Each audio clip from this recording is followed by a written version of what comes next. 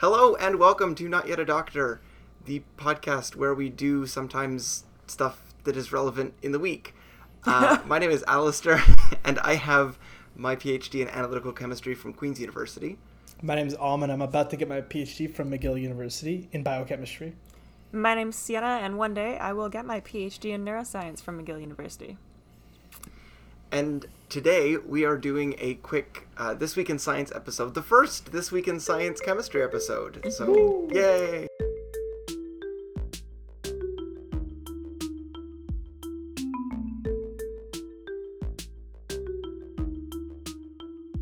I found some really interesting research this past week, and it was just published back on Thursday, March 15th, and so I'm hoping we can get this out as soon as possible to that date. It's a paper titled Half of U.S. Population Exposed to Adverse Lead Levels in Early Childhood, and it's by Michael McFarland, Matt Hauer, and Aaron Rubin. It was published in the Proceedings of the National Academy of Sciences on March 15th, 2022. And guys, this study is so fascinating. Also very espresso dispresso. What is Espresso depresso?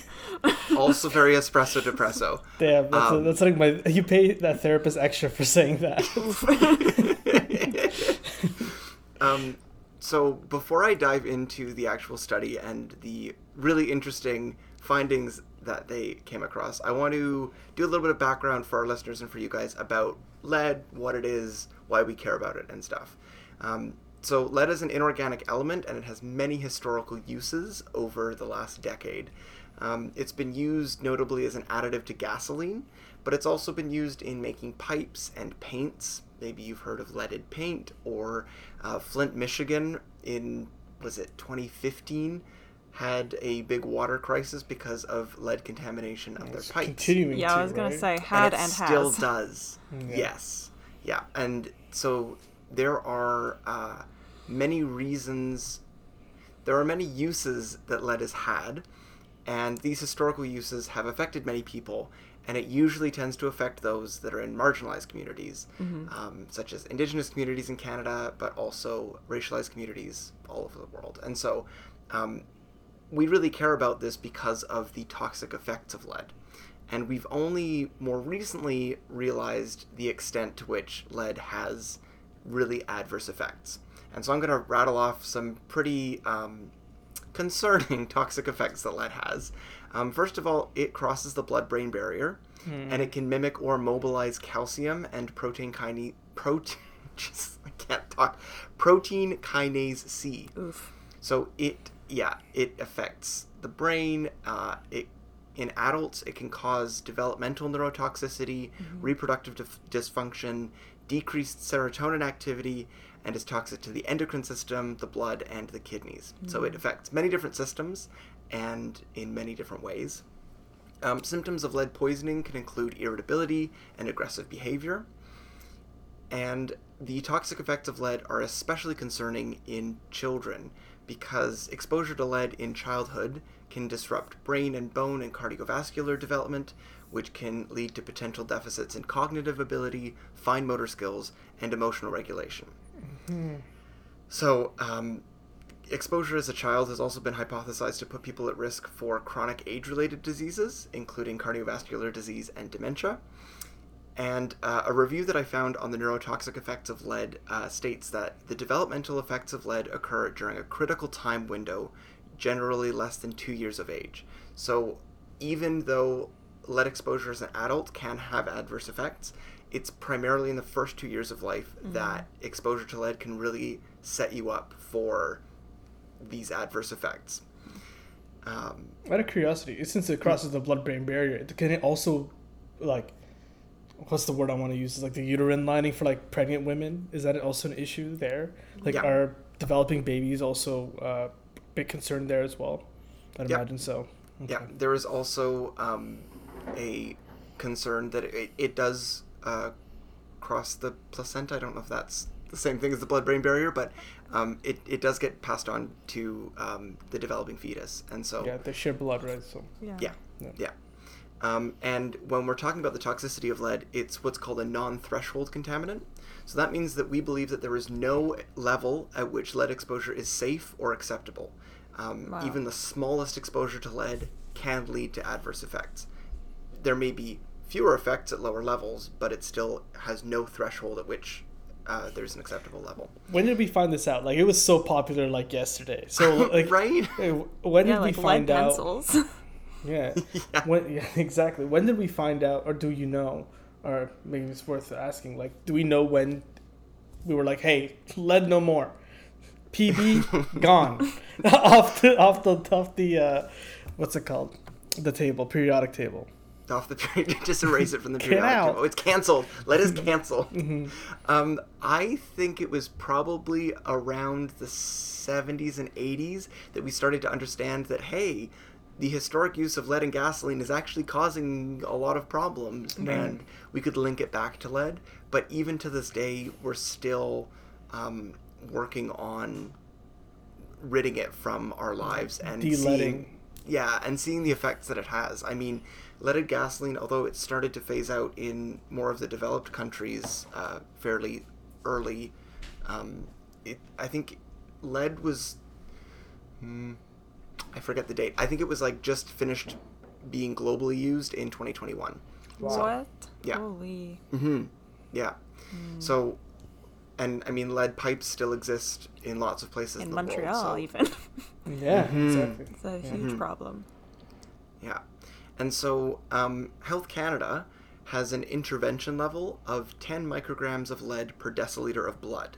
And so this is if you're measuring a population's blood lead level and you see that there's 10 micrograms of lead per deciliter of blood, then you might take, Health Canada suggests that you take interventive action. Although they recognize that there's sufficient evidence that there are adverse effects at 5 micrograms per deciliter of blood. And to put that in perspective, 5 micrograms per deciliter is 50 ppb, or 1 tablespoon of water in an Olympic-sized swimming pool. Yeah. So it's quite a low level. But the U.S. has a blood lead reference value for child clinical case management of 5 micrograms per deciliter, but just back in November of 2021, it was actually lowered to 3.5 micrograms per deciliter. So it just keeps going lower, and that kind of goes back to what I was saying, that it's a non-threshold contaminant. So the authors of the study we're about to talk about used the higher value of 5 micrograms per deciliter, since the population estimates were from 2015, where the reference value was 5 micrograms per deciliter. So you can think about it like, when we're talking about these levels of lead, it's like a tablespoon of lead in an Olympic-sized swimming pool, in terms of blood lead levels. Where does lead come from? Aside from, obviously, like, the contamination of burning leaded gasoline. Ores. It's in ores, Okay. in a bunch of different types of rocks in the earth, and then those can be broken down and reformulated into things like tetraethyl lead, which was used in gasoline, or whatever it is they put in the paints for whatever reason they put in paint. I don't know why lead was used in paint, but it might have been lead oxide to make it more white, but yeah. And then I guess in pipes because it made good pipes. Yeah, because I think it was Resistant to rust, fairly right? rust resistant, yeah. Yeah, better than iron in that sense, I guess. Yeah. So this study produced overall and generation-specific estimates for early life lead exposure for the U.S. population in 2015. So the researchers used data from the U.S. Census, lead and gas consumption statistics, and continuous national survey of lead exposure that was conducted by the U.S. Centers for Disease Control from 1976 to 2016. Wow. And this allowed them to estimate the number of people living in the United States in 2015 that were exposed to various lead levels as younger children prior to, during, and after the era of leaded gasoline. So it's a really interesting study because they were able to take the population in 2015 and break them down into different cohorts and generational groups based on, and look at their lead levels, blood lead levels. Wow. And so their findings are quite remarkable. So, wait, they have blood lead levels for all of these people that were taken in 2015. Yeah, I think they had access to the Previous epidemiological data. Yeah, like the data set of blood lead levels from the cohorts in 1976 or That you makes know, sense. And then they can make 1983. estimates on a broader group as a consequence, because that's what epidemiology does. Yeah. Yeah. Epidemiology is a cool field. It's the coolest. It is. And so I'm going to share my screen here, and these figures will be up on our social media so you can follow along. And so this was the first figure in their paper, and it is the percentage of children aged 1 to 5 with blood lead levels less than 5 micrograms per deciliter, Okay. and a graph of leaded gasoline consumption from 1940 to 2016. Okay. To confirm, is that 1% at the top or 100? Like 100. Okay. That's 100. Yeah, I look, I love when people do these graphs. Freaked They out. mean fraction. Yeah, they mean Yeah, they're writing fraction, percentage, but they yeah. say percentage, and I was like, "Oh my good lord, is this the best we can do?" Oh shit! But you can see that as leaded gasoline consumption decreased from 1980 onwards, the percentage of people with what we could call acceptable blood lead levels Yeah. skyrocketed. Yeah, And it's like a complete inverse correlation. yeah, Now, they also, because accurate and nationally representative blood lead level estimates didn't exist prior to 1976, they predicted them based on the gasoline consumption. And so the dotted line that you'll see here from 1940 to 1976 is a prediction based on what the gasoline consumption was, if you kind of think that they are both correlated, yeah. which the authors supposed that they were, and I think there is good evidence for, because leaded gasoline was the primary source of lead exposure during that time period. Yeah. Everyone was buying cars. Like, that was one of the booms, right? Yeah. So everyone's Exactly. using it. Everyone's going on trips. Everyone's traveling. Yeah. Is it something that you can like get exposed to then through the air from the burning of the gasoline too? Even wow. Yeah. Yeah. Yeah. The Yeah. soot particles, you can breathe them in, and then they can get absorbed in your Yes. lungs. Damn. Yeah. Boom. So then the researchers produced projection estimates into the year 2100 based on the 2016 lead exposure and 2019 population projections from the UN. And this is a really interesting set of graphs because, as you'll see, you can see the projection from 2020 all the way into 2100. And even by 2030, over 43% of the US population will have had blood lead levels as kids higher than 5 micrograms per deciliter.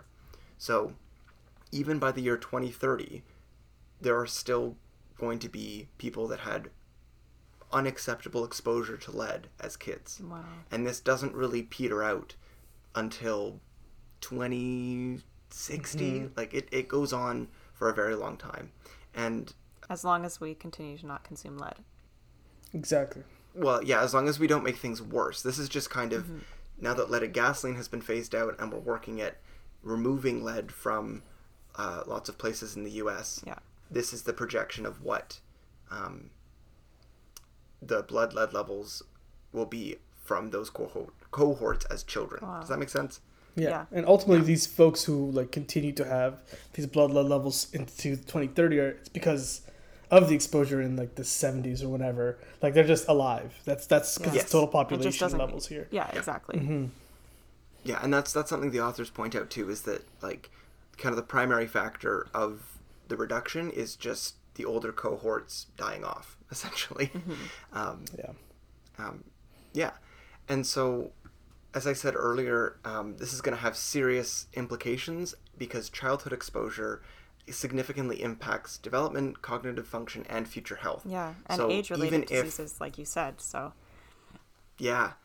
So even if tomorrow we got rid of all of the lead that existed on Earth, which, wouldn't be able to happen, but if we did that, the exposures that people had when they were between 1 and 2 years old, or birth and 2 years old, it would still carry on into their adult lives. yeah, And so 2 studies, which I want to say should be taken with a grain of salt, but I thought were just an interesting kind of way of considering this exposure, estimate that the economic losses due to lead exposure from healthcare costs and reduced lifetime earnings are between $165 to $319 billion. So it's kind of a weird metric to put a dollar figure on this exposure, but because of the, health implications, but also reduced potential for earning for people who may have been exposed to high levels of lead as children, it's quite a lot of economic losses, which I thought was an interesting way of putting it. The authors also looked at racial disparities in blood lead levels, separating the cohorts into white and non-white based on the CDC data. This will be 50-50 for sure, right? Gonna make that prediction? Okay. Yeah. You know me. I kind of wish they did a little bit more stratification. So this figure, I'll show you here. We have the non-white cohort on the left and the white cohort on the right, and you can see that it's just significantly higher. Oh man, I was wrong. Levels. Sorry, I'm sorry. It's not as happy as we would hope. Anyone should have known. It should have been me. Yeah, and there are previous studies that have shown that African Americans have disproportionately higher blood lead levels than the U.S. national level, and this is historically the case.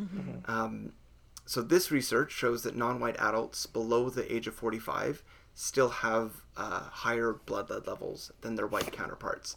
So there is a racial disparity and generational disparity in this, which is not great.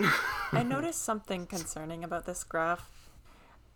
Is it true that in the 40 to 44 age range, 100% of people had blood lead levels higher than 5? Because that's what it looks like. Yeah, that is what it looks like. For both cohorts. But I agree there's the racial disparity. I'm just concerned. So I would think that it's maybe not 100%, but it is the overwhelming majority, and the bar, the sliver that is below 5 micrograms per deciliter is so small because this is a percentage. Yeah. It's probably like 0.001%. If you look at, so aged 40 to 45, that's, right around in this cohort here. In the previous graph. In the height of the leaded gasoline era, I guess. Exactly. These people were exposed during the height of leaded gasoline, and so almost none of them have blood lead levels below 5. Yeah. Wow. So and then, not to be too much of a downer, something that I thought was interesting that this research also mentioned was that while children today have much lower blood lead levels than their parents or grandparents, these blood lead levels are still multiple times higher than pre-industrial ancestral levels. Now, they based this off of one study that did kind of a back calculation of pre-ancestral lead in bone and kind of related that to blood. But I thought that was interesting that even we today, with the lowest blood lead levels in our generations that are alive, it's still higher than pre-industrial times. Wow. So, yeah, I thought this was a really, really interesting study. And it was too interesting not to share right away since it was published just last week. And I think this should be kind of a story of hope that governments and industries are working to monitor, remediate, and reduce lead exposure. We now know that it is bad and should be canceled off the periodic table. And we're part of a generation with significantly lower blood lead levels, which means the potential for improved outcomes for health and for, I think, society as we grow and move on. I want to echo that and just say, and it's also should be a signal that we need to do more, right? Exactly. There is still a lot more to do. We have these disparities in different communities. Michigan is probably one of the, like we said, the best examples of that here in the U.S. And there's other communities as well that I'm sure I'm not remembering, but are afflicted by these issues all the time. So this research is just, while it looks hopeful, let's not forget, right? Let's not forget that these things are impacting people on a daily basis. So yeah, totally. Yeah, it's one of those papers that you really do hope that is going to be a policy change paper, right? Sometimes science is esoteric and self-involved and doesn't really lead to anything. But work like this has hopefully what is like a clear point, a clear goal, which is that like we really do need to take, like, even though we're doing better, we need to take this really seriously, and especially for the marginalized communities that it affects. Totally. And I think it's been getting a little bit of media coverage, but I think with their title, it's quite a shocking title to read, that, you know, half of U.S. population exposed to adverse lead levels in early childhood. Like, they don't mince words, and I think that's good. And I hope that this gets the traction it deserves. And yeah, I hope there's policy changes because of it. Absolutely. Yeah. Cool. So I'll give you the citation again if you'd like to go read the paper yourself. It's Half of U.S. Population Exposed to Adverse Lead Levels in Early Childhood by Michael McFarland, Matt Hauer, and Aaron Rubin. And it was published in the Proceedings of the National Academy of Sciences on March 15th, 2022. So thank you for joining me for This Week in Science. I am Alistair. I'm And I'm Sienna. And you can go and follow us at NotYetADR on social media, or email us your comments and questions to phd32b@gmail.com. Until next time, Yes. bye. See you. Bye.